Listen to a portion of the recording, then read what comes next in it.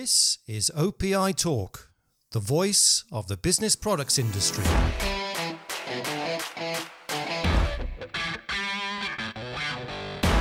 Hello everybody and welcome to another episode of OPI Talk with me, Andy Braithwaite, and today it's my great pleasure to welcome Mike Parker, the president of Uni, the freshly rebranded Uni from the United States, North America and the United States. Mike is perhaps a familiar figure to those listeners in the US after a very long and successful career with Fellows and then the past few years at Uni. Good morning, Mike. Great to see you today, and thank you for being on OPI Talk. Good morning, Andy, and thank you so much for having me. It's my pleasure to be here. Okay, great to see you. Very quick, as we like to do on these things, a very quick personal and career intro for yourself.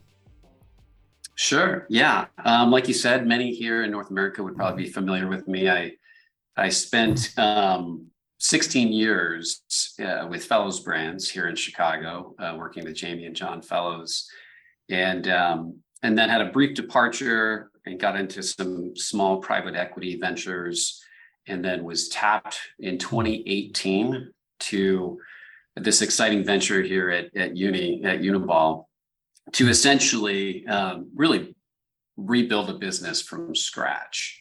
Okay, good. So that appointment at Uniball, as it was then, coincided with the ending of this distribution agreement that they'd had, or you'd had, with Sanford, Newell Brands, Sanford, over many years. Is that correct? Yeah, that's correct, Andy. So, many would know that Newell Brands really acted as the exclusive distributor for Uniball in North America for the better part of 3 decades, really. And so that was primarily the route to market for the Uniball brand here in North America. And I think both parties reached a juncture where they felt like they wanted to pursue a different path. And that was the beginning of what we affectionately refer to as our 135-year-old startup business. I saw that comment in your press release. So, how, in terms of how do you see yourself as a startup then? What aspects of a startup do you have now at Uni? Yeah. Well, again, we have the beauty of this very rich heritage of our parent company, Uni Mitsubishi Pencil Company, established in 1887 in Japan. So we have this very, very rich heritage. And yet here in North America, we, as I said, essentially have started a new business from scratch. We announced to the trade in end of 2018 that we would be parting ways with Newell Brands and establishing our own wholly owned subsidiary here in North America. We then had 12 months to build every facet of this business and then begin transacting directly with our trade partners on January 1st, 2020. Okay. When you say starting from scratch, was it really starting from scratch? You had a blank piece of paper. You had to build a team and all the other sure. facets of distribution and all marketing and everything else that goes with it. Sure. It's pretty remarkable. It is exactly what you just described. Think of every functional area of a business, and having to establish your sales and marketing team, your supply chain logistics, accounting, finance. Every part of the business we had to establish and move very quickly so as not to disrupt really any of our trade partners. And so it was an incredible challenge, but at the same time, it was just incredibly motivating. And that's really kind of the startup mentality that we began with back in 2019. And we really have tried to carry through as we've operated here over the last 3+ years. Okay, good. Now, recently you've announced a rebrand from Uniball to Uni. Now, it might not seem the most radical of name changes. I guess when I first saw something in my inbox about Uniball rebrands, I was perhaps expecting something a bit different, but going from Uniball to Uni, a symbolic change or something more than that? I think so. I think it is symbolic. I think, to your point, it may appear small, but from our vantage point, we would say it's quite significant. And really, I think the primary drivers, or the why, if you will, of this rebrand from Uniball to Uni it's twofold, really. Representation and relevancy, I would say, are the two big drivers. Number one, on the representation side, moving from Uniball to Uni, it better represents where we're going and who we want to be. So where we're going, opening up a much broader product solution portfolio. And if you think about it, if you go back historically, Uniball was really born in the brand in 1979, really inside of the rollerball category. So it in some ways, it's great and it carries tremendous brand equity, but it's quite limiting if you sort of go back to its roots in a very specific category. And what we are planning to do, what we are doing is really opening up our portfolio of product solutions. That includes products that will source directly from our parent company in Japan, as well as a new product development pipeline that we're building. So we want to open up the portfolio. Number one, we think we have a really unique vision, and we like the play on words there, uni and unique. Our vision is really to enrich lives by inspiring creativity and connection. That's our vision statement. And we really believe it. We love the platforms of creativity and connection. I've said this many times before. I believe we were all created to create, and we were made for meaningful human connection. And we have a business that has these two beautiful platforms to build off of, creativity and connection. So I think you'll see more of that coming from Uni. And we like it too, because we think it's very unifying in a very challenged and often divided world. We think we've got a vision that really brings people together. So we like that. And then secondly, on the relevancy side, historically, here in North America, Uniball has catered to a fairly specific demographic market, tended to be older, business professional. And so we really want to reach a much broader audience and resonate and be relevant with a much broader audience, younger, maybe a little more female. And so kind of broaden our reach on the demographic side. So those were the two big drivers behind moving from Uniball to Uni. Okay. Is this something that's been driven by you and your team in North America, or is it a wider international move? Yeah, it's a good question. It's probably a combination of both. It's certainly, we led our efforts here in North America for all the reasons I just described, kind of on the representation side, relevancy. But more broadly speaking, globally, our parent company is Uni Mitsubishi Pencil Company. So our rebrand here, I think, aligns with our parent company and the corporate brand that Uni Mitsubishi carries, but it's also very much market driven here in North America. I think you did an advertorial for us back in 2019, just as you were preparing to launch. Sure. Yeah. One of the things there was, and it's something you referenced to about different demographics and that kind of thing, was deepen consumer engagement and growing the community on the social media with different groups of people. And I guess when I've been looking at your new campaign, which is called Start Your Story, which has been just launched to coincide with your rebrand. That's a very big part, isn't it? Tell us something a little bit about how you conducted that research and perhaps some of the findings that you came up with. Yeah, I think we've it's been an interesting journey, as I mentioned, just getting the business stood up in 2019 and beginning to transact directly with the customers in 2020. Shortly thereafter, we had this little thing called COVID. which disrupted quite a bit. And so in the aftermath of COVID, we actually had some time to kind of really step back and look at our brand, look at our brand strategy, and look at our growth strategy. So we did a pretty comprehensive brand research project, as well as a growth strategy project with a partner. And it was great. I mean, I think it was very telling to kind of see what are the brand perceptions, what are the growth opportunities. So we took sort of the back half of 2020 and most of 2021 to build that brand strategy, as well as our 3-year growth plan. And so it was really, I think, it was helpful. It was clarifying for the whole organization.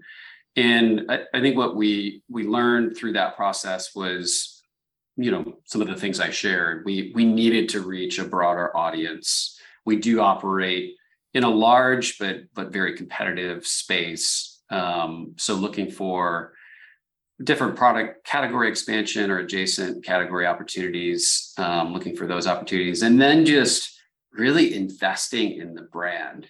It's a brand that has tremendous staying power and equity, and yet it just hadn't been invested in quite some time in a meaningful way. So we really felt like we are doubling down on our investment in the brand. That includes compelling marketing campaigns like we've just launched last week, Start Your Story. And I've said this many times, I say this almost weekly to our team. Our business, we believe, is really about people and to a lesser extent, products. Products are the platform that we have to serve people, but we are all about people, inspiring creativity and connection. And so this new campaign of Start Your Story is sort of, I think, representative of that. It's on the other side of COVID. So many people are sort of rethinking their worlds. And this is a campaign that's all about sort of empowering people, inspiring people to kind of start their story wherever they may be in their journey. Okay, great.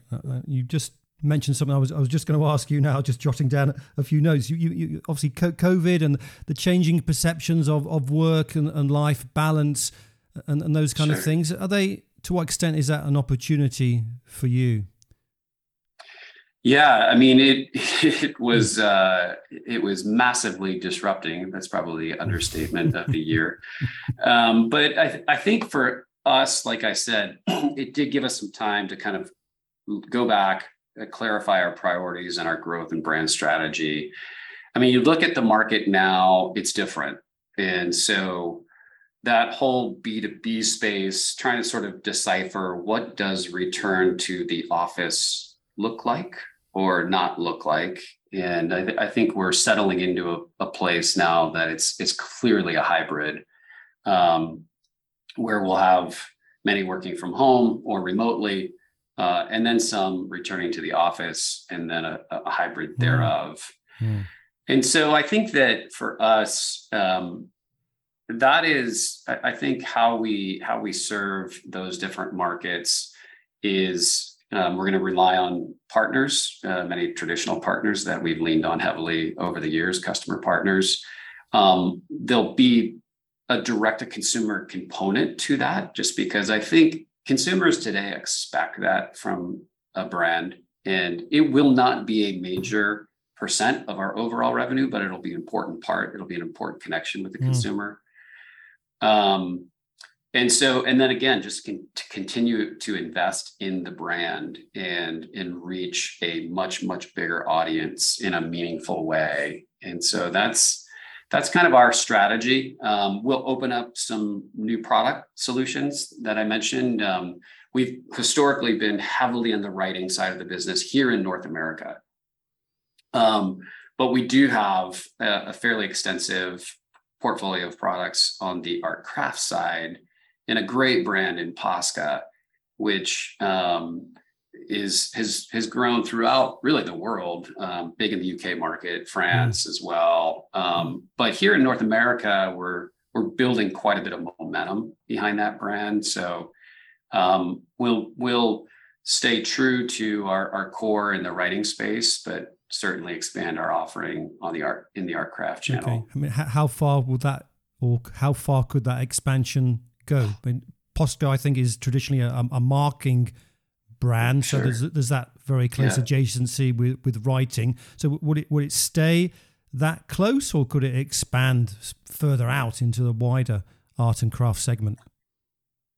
Yeah, I think it's to be determined, really. I think that we see, again, tremendous potential in our core brand on the core writing side with Uniball, as well as Posca in the art craft space.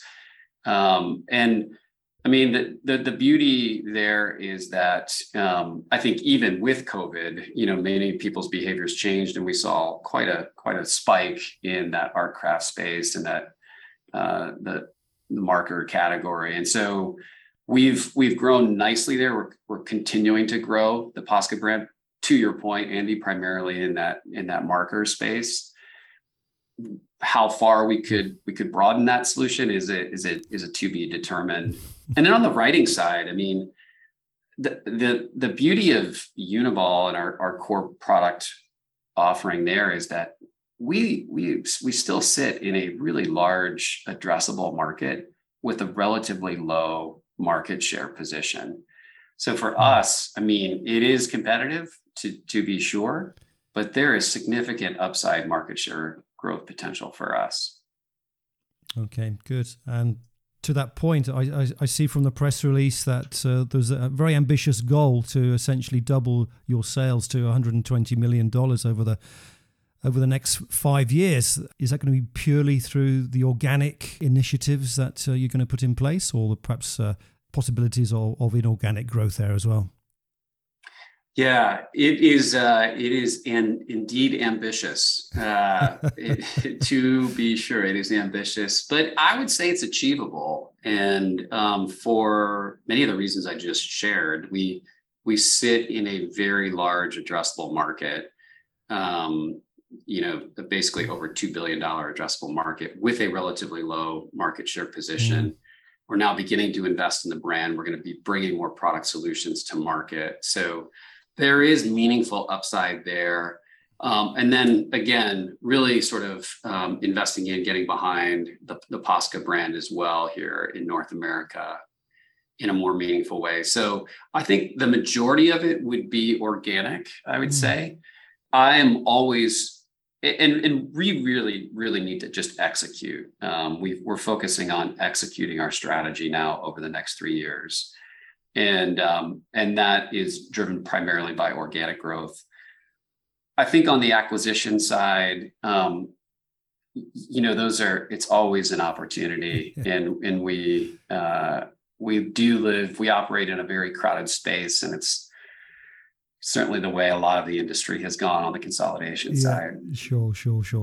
But I always ask that question, but I kind of know in advance the answer that I will get. But I guess if you go back to your entrepreneurial startup spirit, I guess you've always got to be on the lookout for opportunities. Yeah, absolutely. Yeah. Just going back to your routes to market and the channels that you sell through. Obviously, there's been a lot of talk about the shift to online. How would you say that let's put it in inverted commas, the traditional routes to market? I'm talking here through the wholesalers or the dealers, or maybe even the big boxes in the US. How do you think they have evolved to meet this shift in customer demand and customer requirements? Are they doing enough in that respect from your point of view?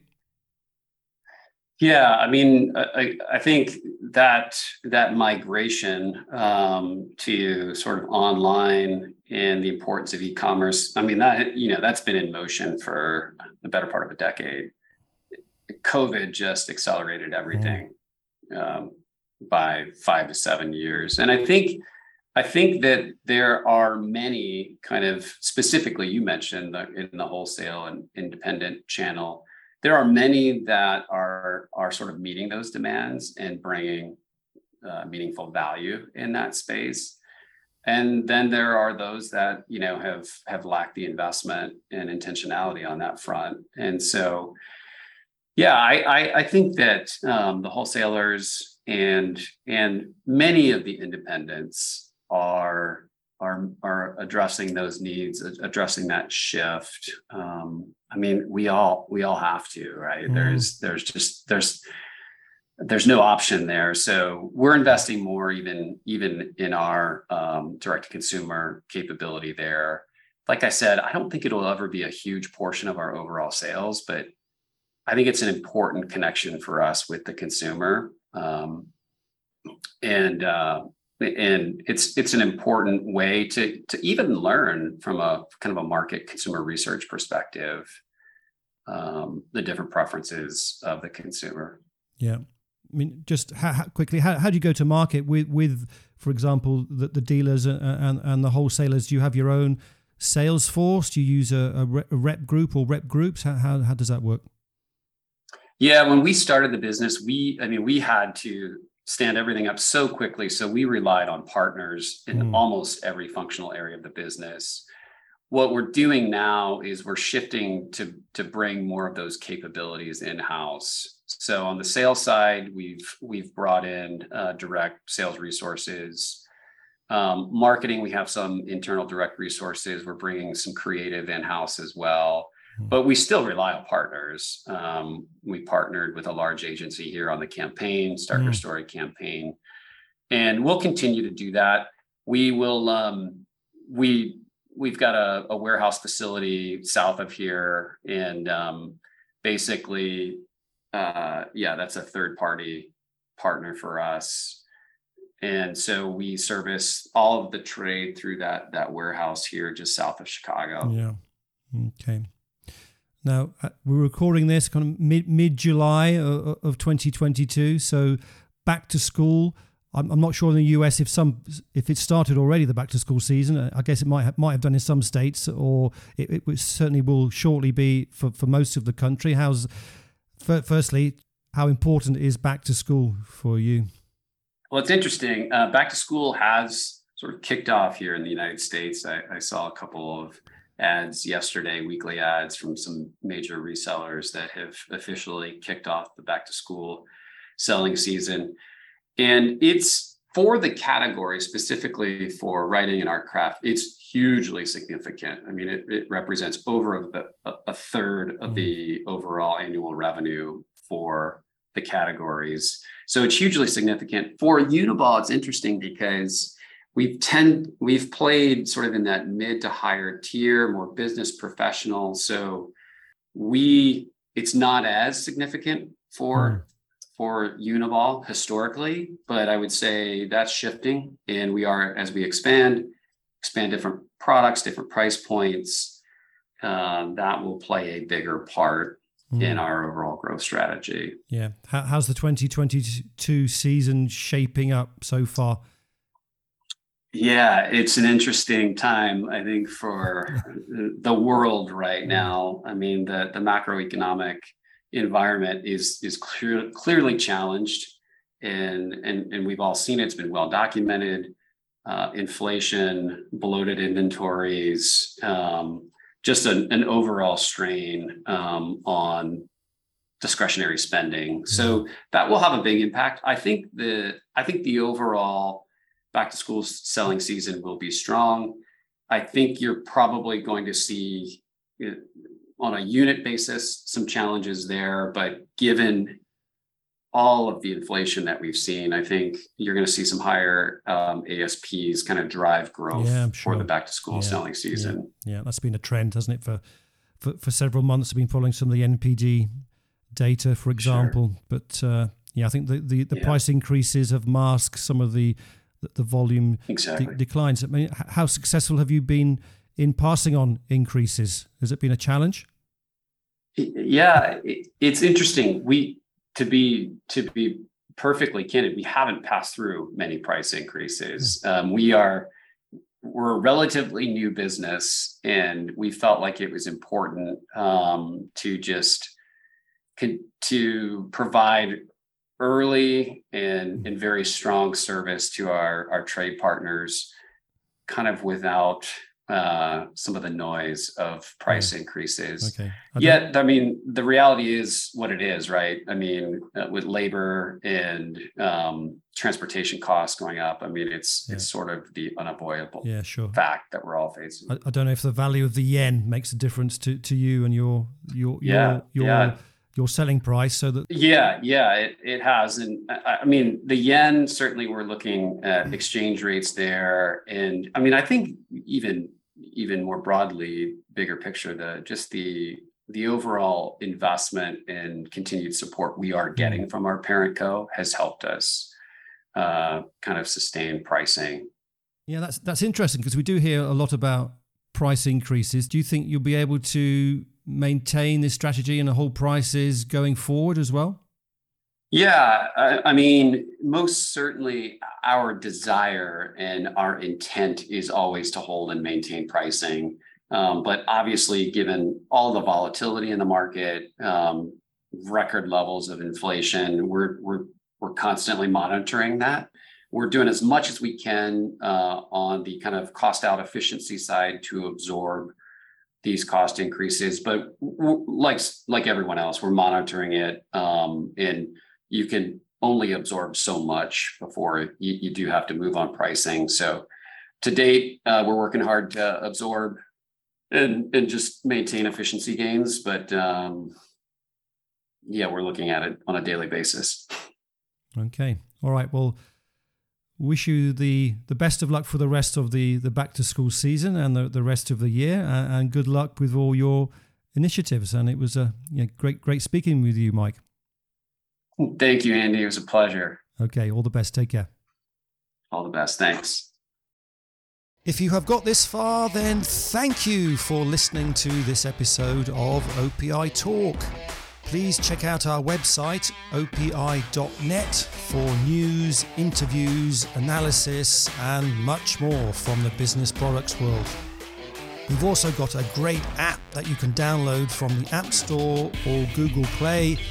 Just search for OPI Magazine. And we hope you will join us again soon for another episode of OPI Talk.